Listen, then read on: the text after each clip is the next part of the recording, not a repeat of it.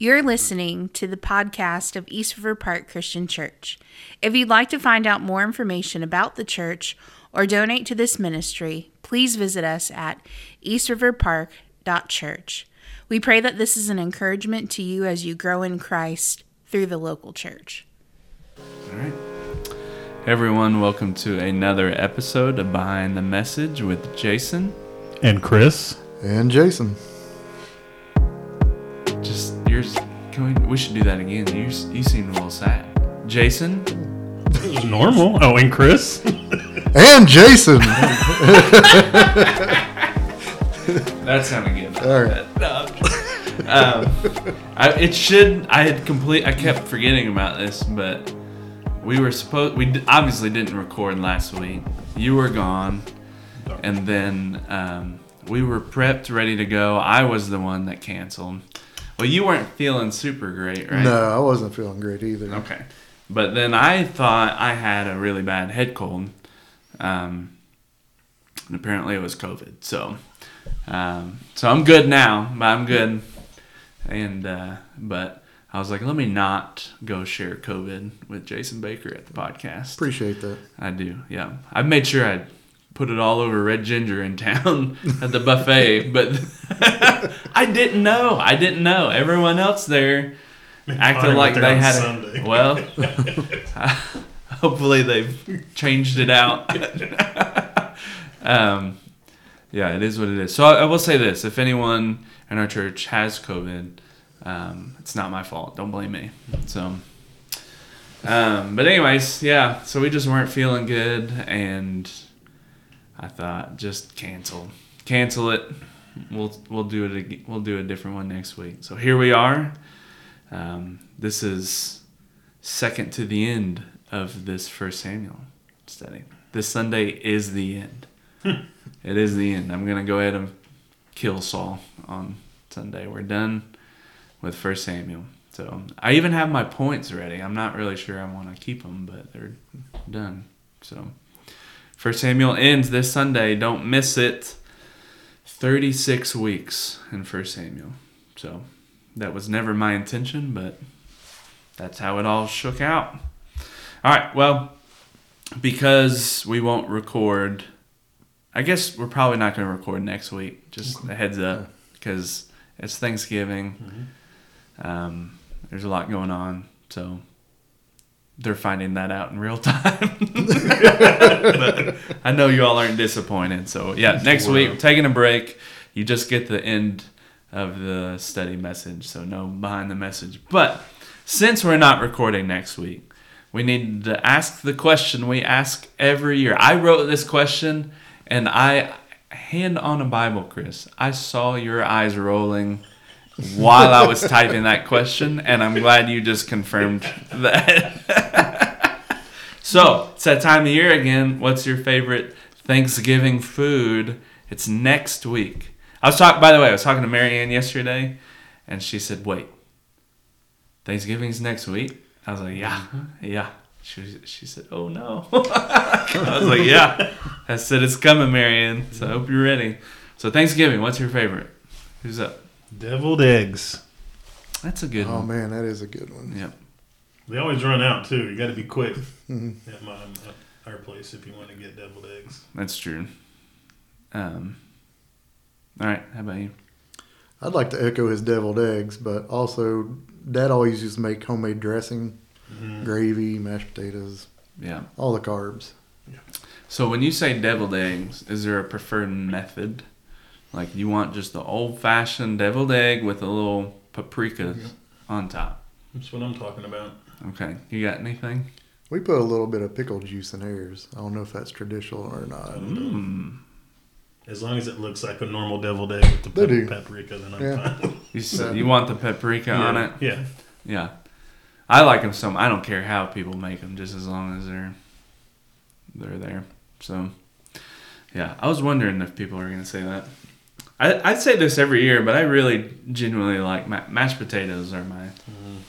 So, and I don't really like gravy. Like, gravy can be good, but I feel like if you need gravy, you just didn't make good mashed potatoes. That's my stance. I don't put gravy on my mashed potatoes. You put it on your turkey? Turkey and sometimes my dressing. Again, depends. If you need gravy, you made bad food. Huh. You think? I feel like people put gravy on turkey because turkey can tend to be dry. I'll tell you what. But if you make turkey right, it's not like it doesn't always have to be dry. I put corn on my mashed potatoes. Like KFC, like the KFC bowls? No. I mean, I don't know. I've never had a KFC bowl, but I'll put, I'll mix my mashed potatoes and my corn together. Really? Yeah. I think my children do that. Or I would just put it on top of my mashed potatoes. Yeah, I get that. Sounds what about you have peas? A couple of geniuses in your house then. Corn, peas? No, not peas. I'm not even putting peas on my plate. Oh, that's an abomination. Oh, no, I like putting peas in mashed potatoes. I like peas. But most people aren't making They're not even the lineup. They're not making the team. I even like split pea soup. Whatever, guys. Yeah. I did ask, I asked Ezra yesterday, or 2 days ago. I was like, buddy, what's your favorite Thanksgiving food? And I had forgotten that he really likes it, but he likes cranberry sauce, like the ones like the one out of the can. He has to have it out of the can, sliced up. So I just thought that was weird for a 9-year-old. Yeah. To like, yeah. I said like pumpkin pie, and he was like, no. I'm like, all right, okay. It's cranberry sauce, which it is good. So anyways, that's the consensus. If you're using gravy... that was your consensus. What are you talking about? And to be fair... Consensus of one. To be fair, people make really good gravy. And I'm guilty. I put gravy on my turkey and all that. I'm just saying. I think if you make... I like the mashed potatoes that are super buttery and they're a little chunky... Mm-hmm. And they have a little skin still in the game. I can do that. Yep. Yeah. Then I'm like, I don't really even need... I need some salt, maybe a little pepper, but I don't need the gravy. So, all right. All right, well, that's about all the time we have for the podcast. See you after Thanksgiving. See you after Thanksgiving. New series. All right. 1 Samuel chapter 28, 3 through 19. I've said this a lot over this book, but one of the most unusual stories of 1 Samuel. So, 3 warning signs you can't miss. Number 1, obedience is more than a one-time transaction. So, Baker, this is for you. Mm-hmm. Why did Saul kick the mediums and necromancers out of Israel? I'm going to go with he was actually trying to be obedient to the law. Leviticus 19:31, do not turn to mediums or necromancers. Do not seek them out, and so make yourselves unclean by them. I am the Lord your God. Leviticus 20, verse 6. If a person turns to mediums and necromancers, whoring after them, I will set my face against that person and will cut him off from among his people.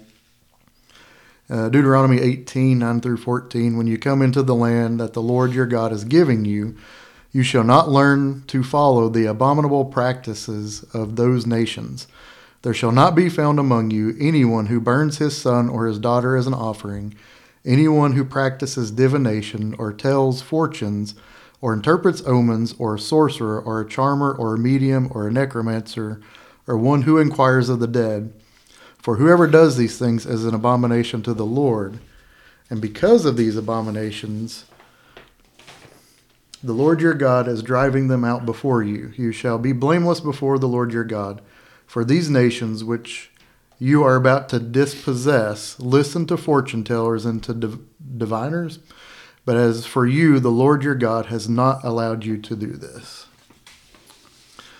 And so I think there's enough evidence there to back up, what the law says. But 1 Samuel 15:23 also says, for rebellion is as the sin of divination, and presumption is as iniquity and idolatry, because you have rejected the word of the Lord. He has also rejected you from being king. That was Samuel to Saul. That's a good verse I thought of but didn't end up reading on Sunday. Yeah. And here's something I'm still wrestling with all this. And I don't have an answer for it. And if anyone listening is curious, they can look it up if they can find a good answer. While I was teaching, it's probably first service, I thought, was Saul fully obedient by kicking the necromancers and mediums out of Israel? Because the Leviticus 20 passage also mentions that they should be put to death. So it's good that he banished them from Israel, but then I thought, all right, well, is that medium from Endor, is she someone that was banished from Israel? Because if she was, is there evidence that Saul probably she shouldn't exist? Now, I'm not saying that for today. I'm just saying that Leviticus passage of Saul should have put them to death and he kicked them out instead. I don't have a good answer for that just yet. So in the second service, yes, there's still some level of obedience at the very least. It's still a good thing, but then I added maybe it's part obedience, kind of like he did with the Amalekites. He was partly obedient. He just didn't follow all of the Torah or all of what the Lord said. So I don't know. I'm still wrestling with that. I don't have a good answer. But if anyone's like, I got time, I'll look that up. Go for it. Let me know. All right, Chris. Yep. What is a medium and necromancer? A medium? Voldemort. Oh my goodness. Voldemort. He who shall not be named. A medium in this context refers to a person who claims to have the ability to communicate with the spirits of the dead or other supernatural entities. In some translations of the Bible, the term medium might be used while others might use witch or necromancer to describe this woman that Saul consulted. That's good. Oh, question for you, Jason Payne. How is the occult still prevalent today? I'd say for a world that attempts to make science the god of our age, it's very interesting that it's still incredibly spiritual. So I'd say mediums, necromancers are still steeped in our culture, steeped in entertainment, which is not a full discussion I want to get into or focus on. But because it's so steeped into our culture, it's bled over into actually seeking these things out and even participating in them. So that's not even just a part of books, movies, or whatever, or these callbacks. It's people are genuinely seeking these things out. And I tried to find this article. I just remember seeing the headline last month about a woman that gave up. Basically, it was basically that she found more power in witchcraft than being a Christian, following the Lord. So that's why maybe that, following God wasn't enough for her. So she went after this witchcraft. And I think that exposes a lot of that desire in people's life. Let me read a few things. This is from, it's been a few podcasts if we have any critics of mentioning him, but John Piper says, consulting mediums, tea leaves, fortune cookies, horoscopes, crystal balls, I'll even add personally, Ouija boards, or any other oracles beyond God's word is wrong because it belittles God as an inadequate revealer of mysteries. It says that God is either unable or unwilling to tell me that is good for me to know. Therefore, he lacks the power or the goodness to help me, so I will take matters into my own hands. Therefore, people who really love God and trust his goodness and depend on his sovereign power shun all practices of the occult. And I'll say it's not just things outside of the church. I think we've brought those new age kind of items into the church. We've brought these extra things into the church to somehow enhance our spiritual encounters with God. Like the Bible's not enough. We need something else, like essential oils. That was a joke. I'm just kidding. People are like, hey, I sell essential oils. I'm just kidding, guys. But don't be weird about it. I'll just say that. If you like essential oils, don't be weird about it. The problem with the occult is not that Satan is like coming to inhabit items in our home. The problem with the occult is that we are seeking out power and or information outside of God. Yeah. As you just mentioned, it's rebellion. Mm-hmm. So yeah, I'd say there is a real spiritual world. There are angels and demons. There is a supernatural, demonic evil that is tied to the occult that really can destroy lives. And we should be careful and make wise decisions in this area. Mm-hmm. But at the end of the day, this is the big thing that I thought of as I taught this. At the end of the day, we don't fear the occult. That's why I think most Christians lock in on. They're just terrified of anything that's like hinting occult. We don't fear the occult. We fear God. Yep. Yep. So this isn't some 2023 witch hunt. This isn't labeling everything in entertainment or in our culture as demonic. This isn't avoiding all media because there are references to the occult in some of it. It's a fear of the Lord that drives us to the Lord, because it was the fear of man that drove Saul to the occult. Mm-hmm. So don't be Saul. That's the summary. If I can add anything else, yeah, some essential oils actually do smell pretty good, so don't be mad at me. I wasn't knocking on it. Y'all do your thing. Whoever's doing it, y'all do your thing. Don't send me any messages. I love you all. Free samples. Free samples. Yeah, I don't have any free. Do y'all have free samples? No. Oh, okay. All right. Somebody out there might have some. I'm sure. So I kind of went through some of this. What do you think Saul did in verse 7? So verse 7 says, Then Saul said to his servants, Seek out for me a woman who is a medium, that I may go to her and inquire of her. And his servants said to him, Behold, there is a medium at Endor. And this occurred immediately after Saul had sought God through prayer, multiple avenues. And of course, God was silent because he had basically already disowned Saul. Yeah. So when he sought God and God didn't answer, he was seeking another way besides God to obtain the information and possibly power that he wanted. So, once again, going back, it's full rebellion against God. He decided he was once again going to try to do things his own way. Yeah.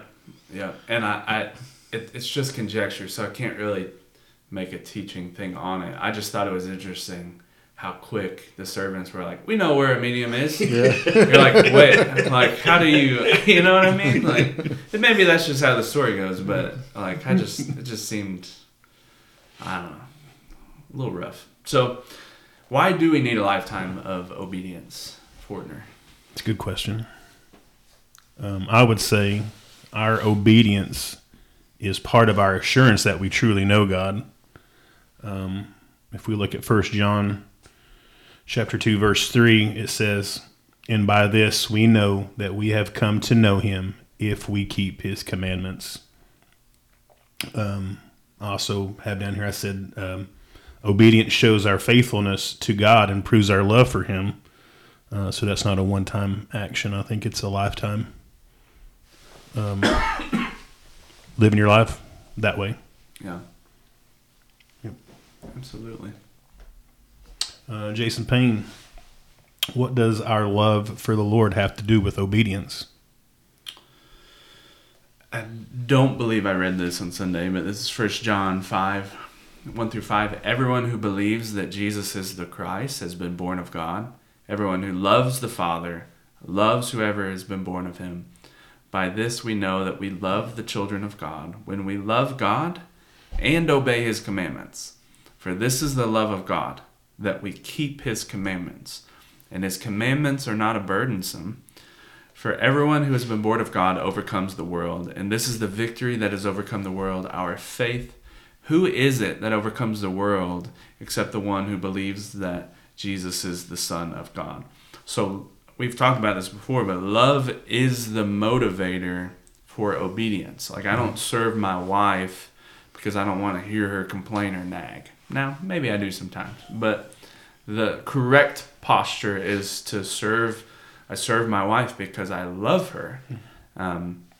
If she asks me to do something, I don't want to hear her complain about this later. It's if she asks me to do something, I do it because I love her. You want to serve and obey the person that you're in love with. So our love for the Lord is the motivator for obedience to the Lord.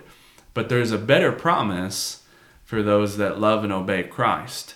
It says in verse 3 of what I just read that it's not a burden, that our love and obedience to the Lord means that we actually overcome the world. It's a victory of our faith. So we have faith, we love, we obey, we overcome the world. Saul fundamentally missed all that. He lacked faith, he lacked love, he lacked obedience, and therefore he couldn't even overcome the Philistines. Yeah. So there's that. All right, what are we at? Point 2. Point 2. Second warning sign, repentance is the fruit that is required. Baker. Why was the medium in Endor afraid of Saul? Verse 9 from the text says, The woman said to him, Surely you know what Saul has done, how he has cut off the mediums and the necromancers from the land. Why then are you laying a trap for my life to bring about my death? So this is before she realized she was actually talking to Saul.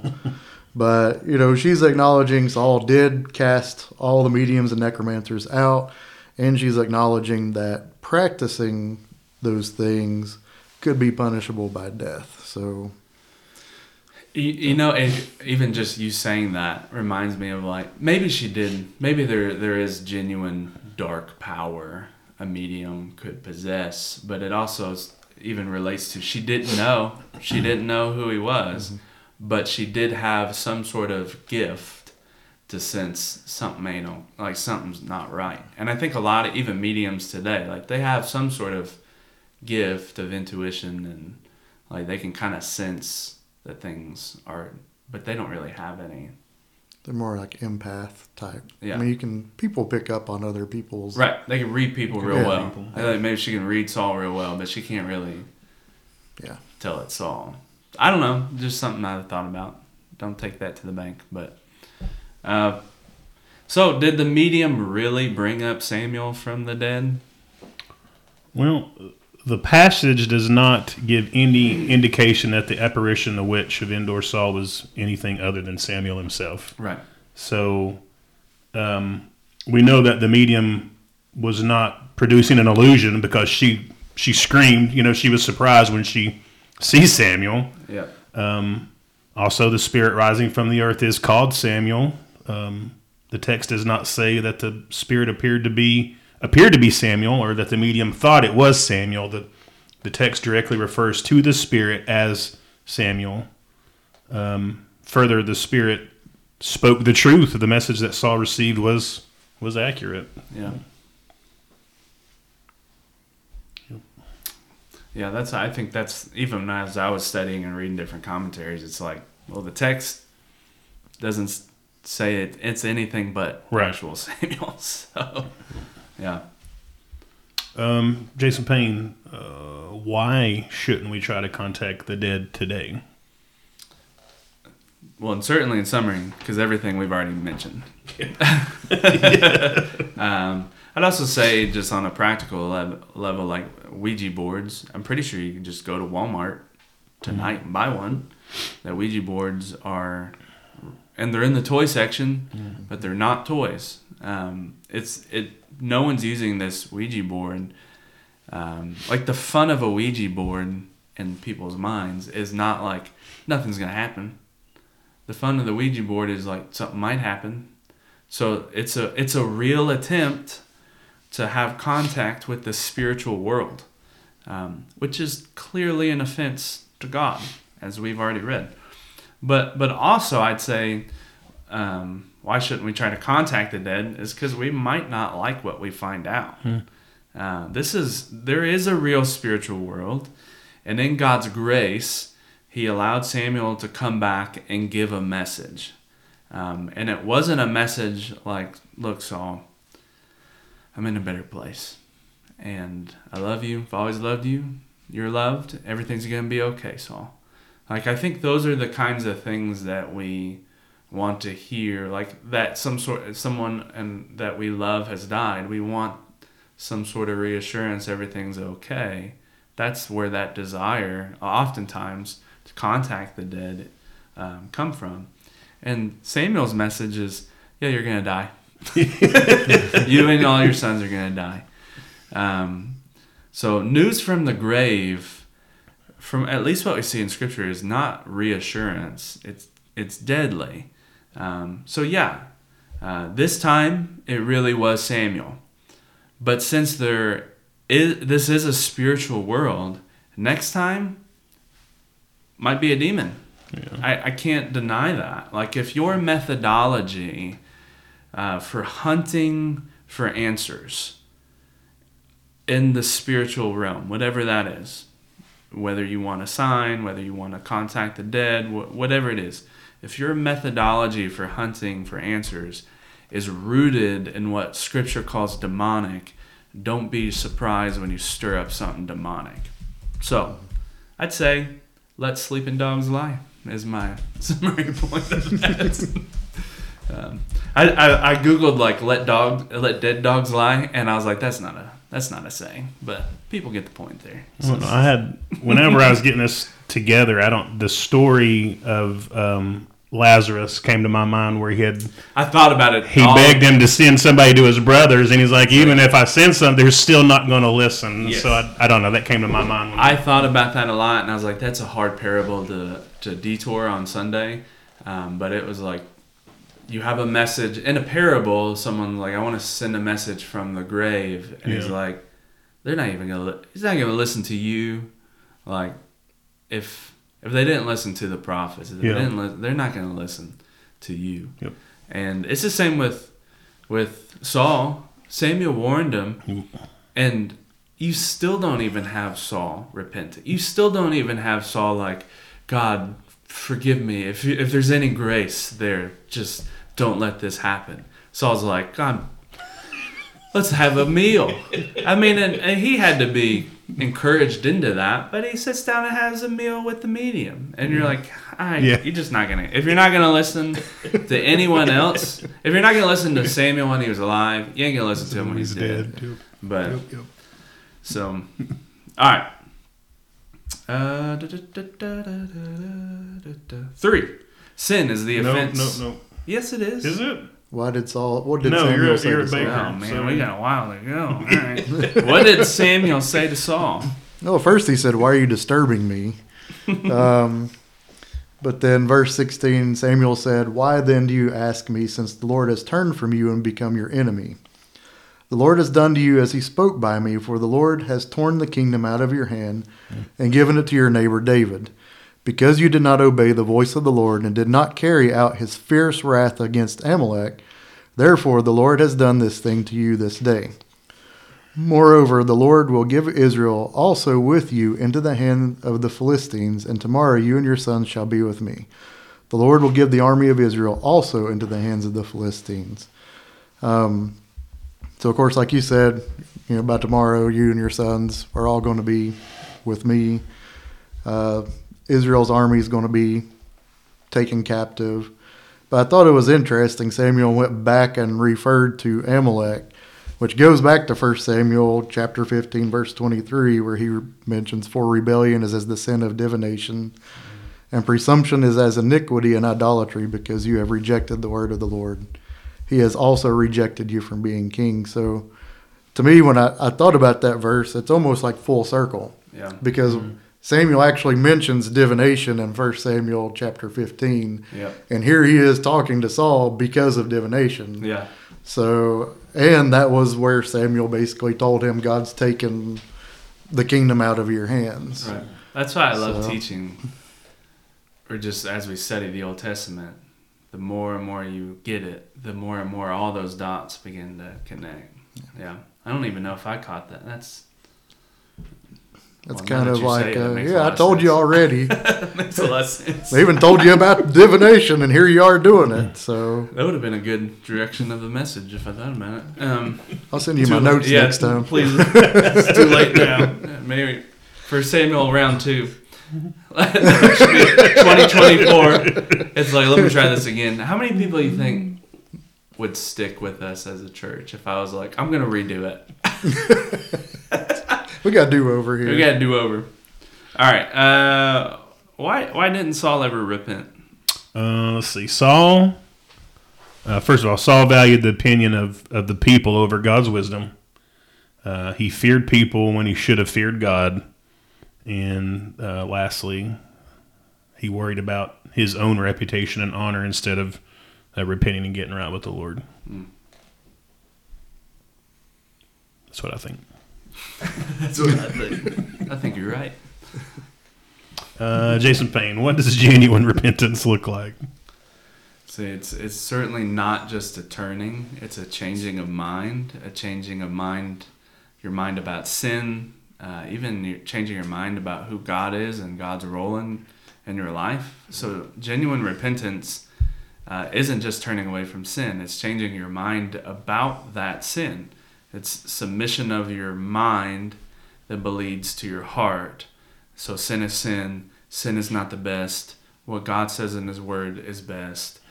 So genuine repentance isn't just feeling bad. That's all Saul ever did. He all throughout 1 Samuel, you just see him feel bad, but he just never really submitted his entire heart to the Lord. And I guess sometimes you're like, was it genuine repentance or not? I'm like, well, give it a little time. Time will tell. Time will tell. And as we'll find out Sunday, time has shown that it doesn't seem like he did. So, like obedience, I would say repentance is more than a one-time transaction. It's this constant turning your heart to the Lord. So Saul turned to the Lord to get something from the Lord. That's when you see Saul turn to the Lord. He turns to the Lord to get something from the Lord. We turn to the Lord to get our heart right with the Lord. That's a massive difference. So that's the difference between what genuine repentance looks like, or at least the beginning of it. All right, we're officially at 3. As sin is the offense that leads to death. Why does all sin lead to death? Romans 6:23, for the wages of sin is death, but the free gift of God is eternal life in Christ Jesus our Lord. Also, Romans 5:12, therefore, just as sin came into the world through one man, and death through sin, and so death spread to all men because all sinned. So, death came into the world through sin. It's the wages or the consequences of sin. So, that's the natural consequence of sin. It's always brings death with it. And of course, Romans 6:23, it's the opposite of obedience, which, leads to life through God, through eternal life through Christ Jesus. So, it's just the natural consequence of sin. Yeah. So that's bad news. Chris, good news. How did Jesus pay the price for our sin? I have lots of scripture here. Romans 5, verse 8 and 9. But God shows His love for us in that while we were still sinners, Christ died for us. Since therefore we have now been justified by His blood, much more shall we be saved by Him from the wrath of God. I got Hebrews 9, 12 through 15. He entered once for all into the holy places, not by means of the blood of goats and calves, but by means of His own blood, thus securing an eternal redemption. For if the blood of goats and bulls and the sprinkling of defiled persons with ashes of a heifer sanctify for the purification of the flesh, how much more will the blood of Christ, who through the eternal Spirit offered Himself without blemish to God, purifying our conscience from dead works to serving the living God. Therefore He is the mediator of a new covenant, so that those who are called may receive the promised eternal inheritance. since the death has occurred that redeems them from the transgressions committed under the first covenant. God the Father made the sinless Son to be sin for our sake, that in Jesus we might become the righteousness of God. You can look that up in 2 Corinthians 5:21. Jesus absorbed the Father's wrath against our sin and paid it in full, so that whoever believes in him should not perish, but instead have eternal life. And that's basically John 3:16. It's basically. I thought that was about football.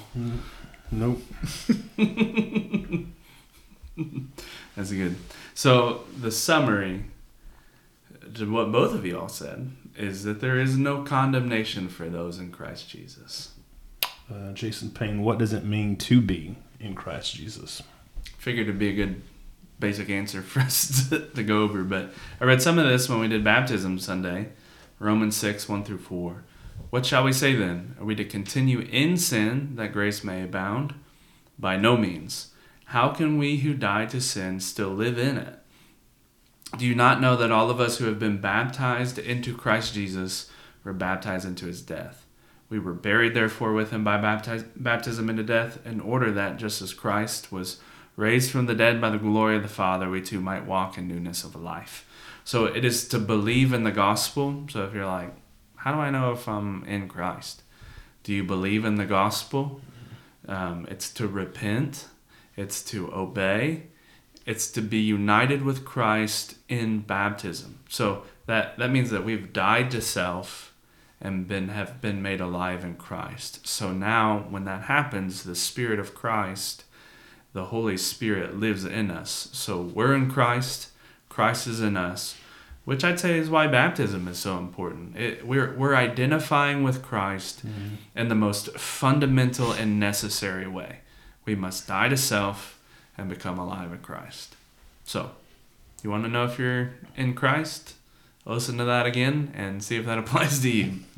So, Baker, why should we repent if we're not even condemned by our sin anymore? Well, just as faith isn't a one-time deal, it's continual. Repentance is also not a one-time deal.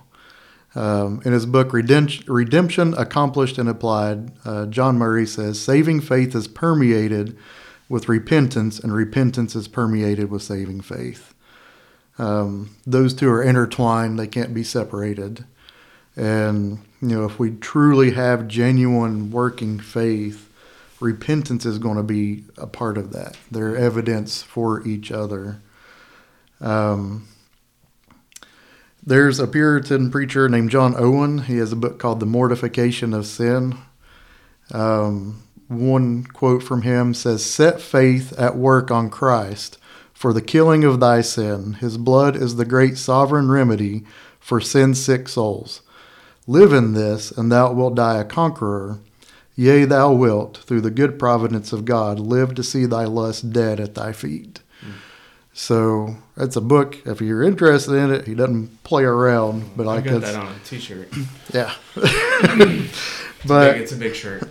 It's they're he lived in the 1600s. I feel like even back then there was a more of a mentality. They understood the danger of sin greater than perhaps we do in our own society. We just don't have to think about it. We all got phones. Yeah. I mean, they were aggressive in their own lives with their sin. And then another quote from the same book. He says, every unmortified sin will certainly do two things. One, it will weaken the soul and deprive it of its vigor. And two, it will darken the soul and deprive it of its own comfort and peace. So, for us as believers, the longer we let it dwell within our lives, the farther it separates us from God, but it drives us into a dark place. That numbs us and our sensitivity to our Lord and Savior, and the importance of walking that path. Yeah, even David says that in the Psalms. Basically, when he refused to repent, he just withered away. So that's good. This is the last behind the message of 1 Samuel. So what's the biggest thing you've learned or have been reminded of 36 weeks of 1 Samuel? Anything? Chris? We need to be humble and just wait patiently on the Lord. And we need to be obedient to the Lord in every season of our life. Yeah, that's good. Baker, what's something? I think just looking at David and Saul and contrasting the two of those guys. Yeah. I mean, they were both, for a good bit of our sermon series, pretty much dirtbags. Yeah. So, Yeah. but the contrast is we have David who had faith, he was repentant, and then we have Saul that lacked that. And Yeah. we see the two different directions Yep. But that will change for David, though. those guys. Well, I mean, he's still, but that's the thing. I mean, that's grace. Like we're looking in the Old Testament here, we see like grace is abounding with David because man, he just like he did things just as evil as Saul did in times. He had somebody killed. He had an affair and all those things. But because he did have genuine faith, he did keep coming back to God and repenting. And that difference in the changed heart, that's, so really looking at those two guys, but what we're seeing is God's saving grace. Yeah, that's good. Yeah, I put God's grace in there too. That was just a constant highlight of just how how gracious he was throughout just every story and 1 Samuel. Certainly God's sovereignty, even you reminded me, and just thinking like how much 1 Samuel 15 would connect with 1 Samuel 28, and just seeing how God was moving behind the scenes in ways you don't even realize. Or even Hannah, and she's like, I'm never going to have a kid. Crying in the temple to like, well, no, we're going to name 2 books of the Bible after your son, by the way. It's an oversimplification of that. I realize that. But so just seeing God's sovereignty, and personally, just on a personal level, I was really humbled to teach it because I've felt really inadequate over a year and a half ago when I decided, when we were sitting at the pool in Destin, Florida, with Corey's family. It's like 9, or it's not 9. It's dark out, and the kids are playing in the pool, and I'm thinking like, I don't know what to teach. And I said, let's do 1 Samuel. And I remember how much that terrified me, knowing like, I don't want to mess this up. So that's how I felt every week. I'm like, don't screw this message up. Don't say something that ruins the rest of the series. And just by God's grace, we've figured it out every week by week. It's not been perfect. I've learned a lot throughout the way, but so it was a humbling experience, but we made it. So, all right, who wants to pray? We're done. Jeez, y'all act like my children at dinner. Who ate first? That's usually whoever eats first has to pray first. So, What? Never mind. Chris, you want to pray? I can pray. Okay. Dear Heavenly Father, we just again thank you for this time that we can, this time that you've given us, that we can gather and dive deeper into your word. We are so thankful for your word that you've bestowed upon us. This is the way that you communicate with us, that we can see your character and who you are, and the path that you've laid out, and just the story of you. And we're just so thankful for you, and thankful for your word, and thankful for your son, that you've made a way for us to know you and to be forgiven and to be right with you. And just thank you for everything that you're doing. And it's in your son Jesus' name that we pray. Amen. Amen.